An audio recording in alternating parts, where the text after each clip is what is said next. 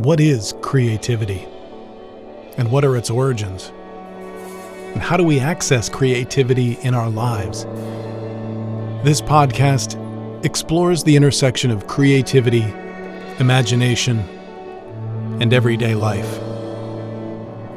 At this crossroads, we experience wonder and magic, and if we're lucky, transformation. Welcome to the Quotidian.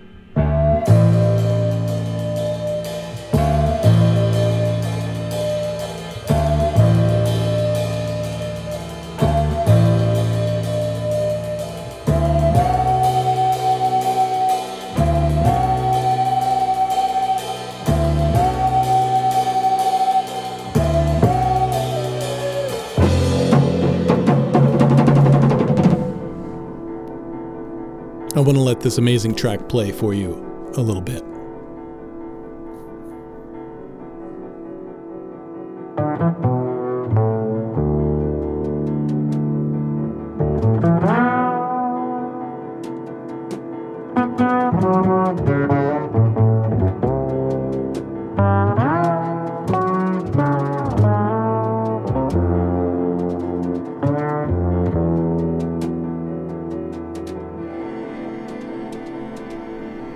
Oh, it is so choice, so good. The name of this track is called The Colors of Chloe by the German jazz composer and double bassist Eberhard Weber. And I first heard this while listening to my friend's curated Spotify playlist. And from the moment I heard the virtuosic double bass work, I knew that this would be the opening music for the show, and I think it's so beautiful. So good.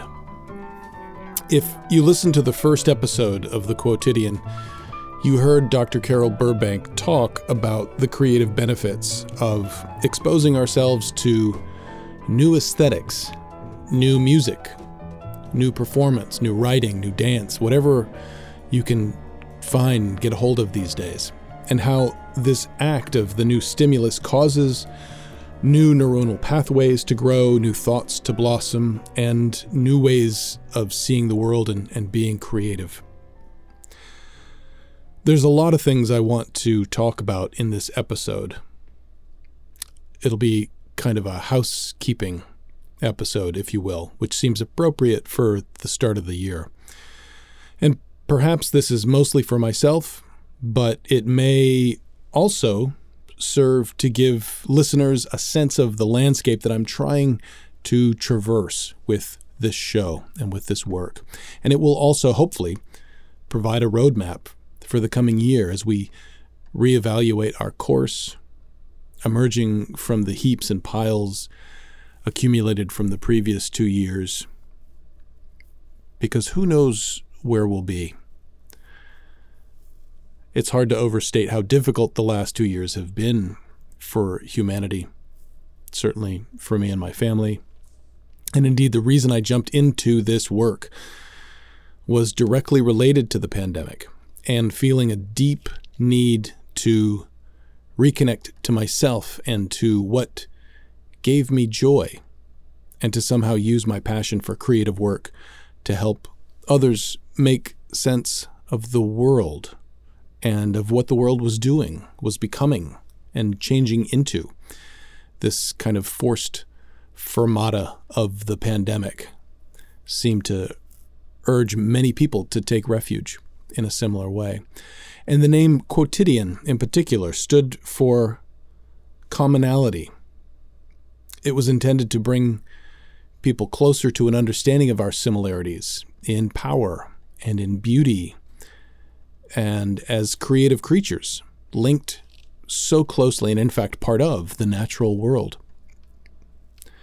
And obviously the focus is creativity, but that is general. In many ways, it's very abstract. And what does it, as I'm fond of often saying, what does it have to do with the price of rice in China? That is to say, why? What's the point of it?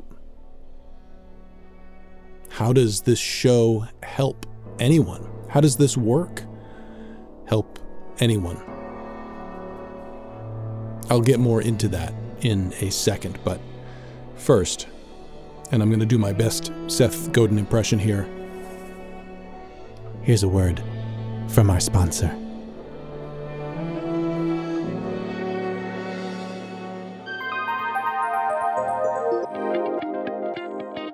What do we have in common? We breathe, we eat, we sleep, and we dream. We love, we cry, we fight, we make up, and we play. Play lets us discover new parts of ourselves. In play, we expand our potential. We feel safe. We trust. In that safety and trust, we experiment with what we can imagine. Better art, better us, a better world for ourselves, our families, our friends, our communities, our shared humanity, a common good. That's what Carolina Commons does. We take the world away for a while to give people the chance to see new perspectives, to listen to new voices from others and from our own internal worlds before rejoining and participating in the world renewed. We help people, teams, and communities connect to their inherent creative voice and to re-envision the world with new skills, new voices, and new visions. We can help one another create a better future. Visit www.carolinacommons.org to learn more about how you can take your imagination, innovation, and problem solving to the next level. Carolina Commons, uncommon creativity for all.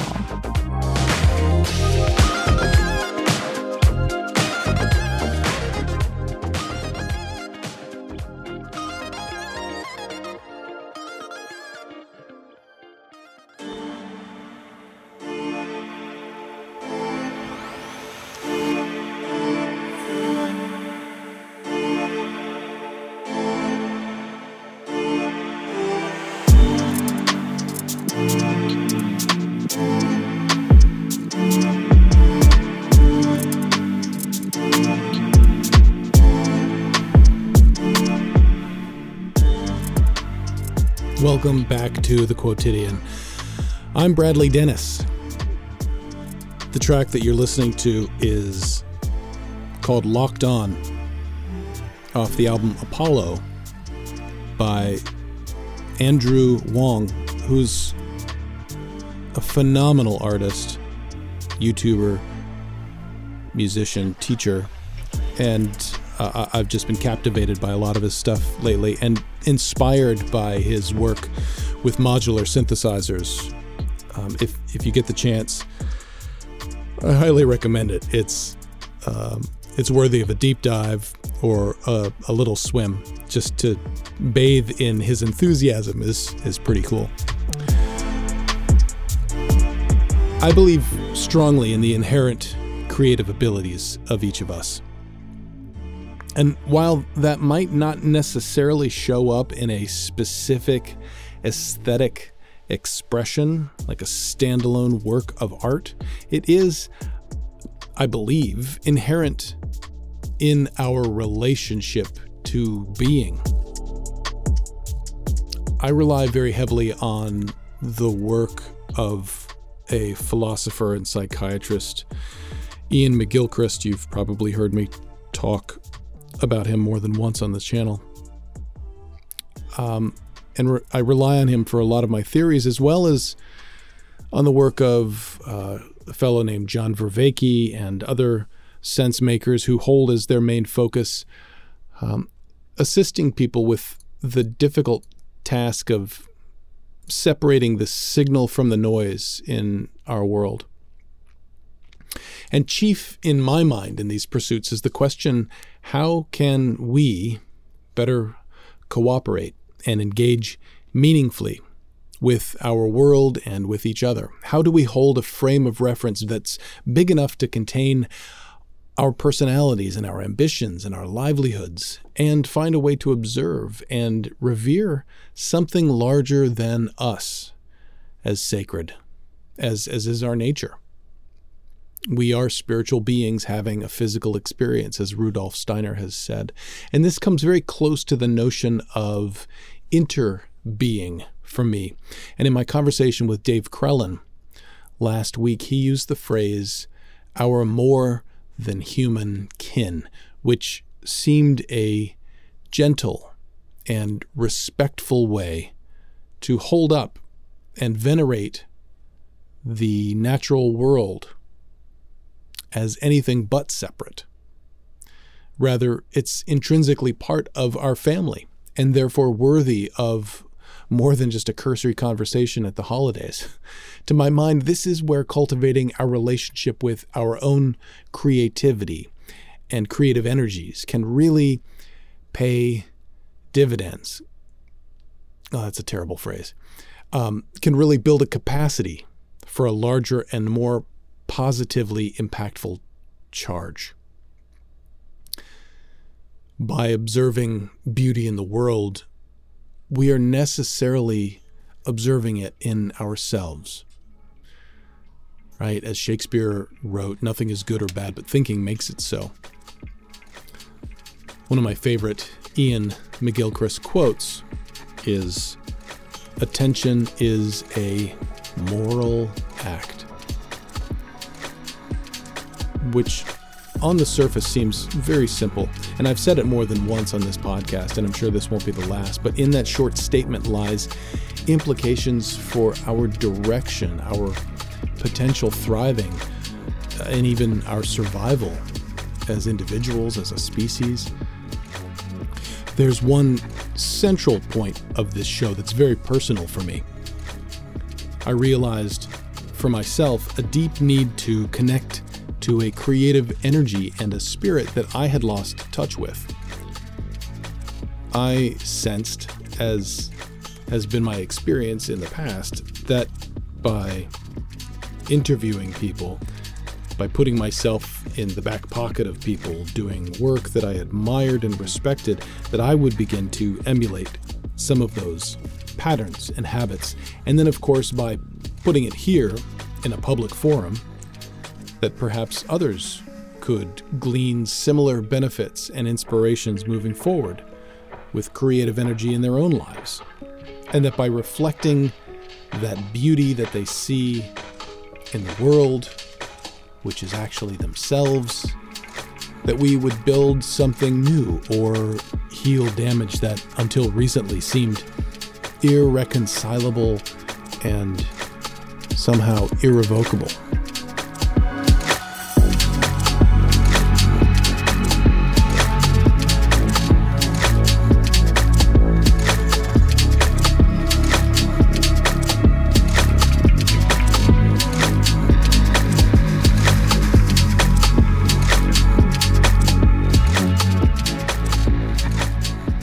So far, we've talked to people who are independent scholars and creatives in the realms of writing and cooking and community building and performance. And we'll be speaking with religious scholars and myth makers and storytellers and visual artists. But I also want very much to find people who don't necessarily think of themselves as creative, and to find out why. Why don't we see our presence here as inherently creative? We think the world into being, at least in terms of our own consciousness and reality. We use language to signify our thoughts and indicate the inner and outer worlds to others. And that alone is amazing and worthy of the label of a creative superpower. I mean, that's how the Bible starts, isn't it? In the beginning was the Word. The words we say create meaning, and that meaning puts ideas and images in the minds of others. So back to the notion of creativity helping us make sense of the world, and maybe to get back to this idea of a roadmap.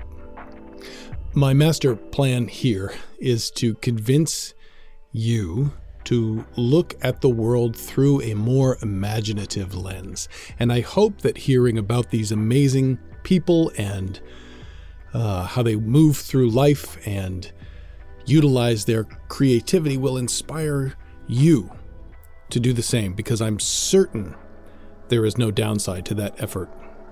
As long as we don't criticize ourselves in the process, we can be certain of making something better, especially ourselves, each day that we try. And I'm reminded of my interview with Pierce Freelon and his admission that he makes his bed every morning. So if nothing else goes his way, he can at least look back and see some small effort that made a difference in his life. And I feel the same way about my outlook and mental state throughout the day. And when I get down or frustrated, I try to find something beautiful to look at. And when I can recognize that, it is like looking into a magic mirror and seeing something new in myself I had missed or forgotten. So that's my challenge to you this year, because we need all the help we can get. So when you're feeling low, when you're feeling small, tears in your eyes, the day dragging on, frustrated, tired, mad, sad, and you don't want to feel that way, because there is some benefit to feeling the things you feel. But if you don't want to feel that way, find something beautiful to look at. Look around at the world. Do avoid the internet, which is good advice when we're not at our most alert anyway.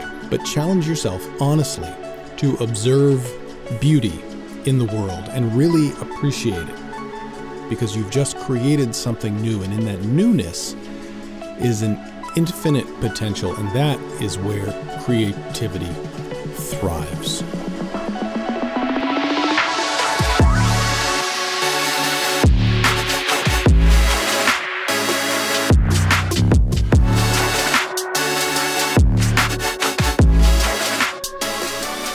So, lastly, thank you all, as ever, for joining me on this journey, and I will strive to bring you voices of insight and imagination and variety of experience and of creative power to both inspire and hopefully entertain. So please feel free to be a part of this work. That's what it's for. You can write me and suggest subjects and people that I should meet and talk to. If they inspire you, I want to know. So you can go to www.thequotidianpod.com and send us a note. You can leave a review and like the show and send it to your friends. And I sincerely hope that there is something here for everyone, because that's who I want to help.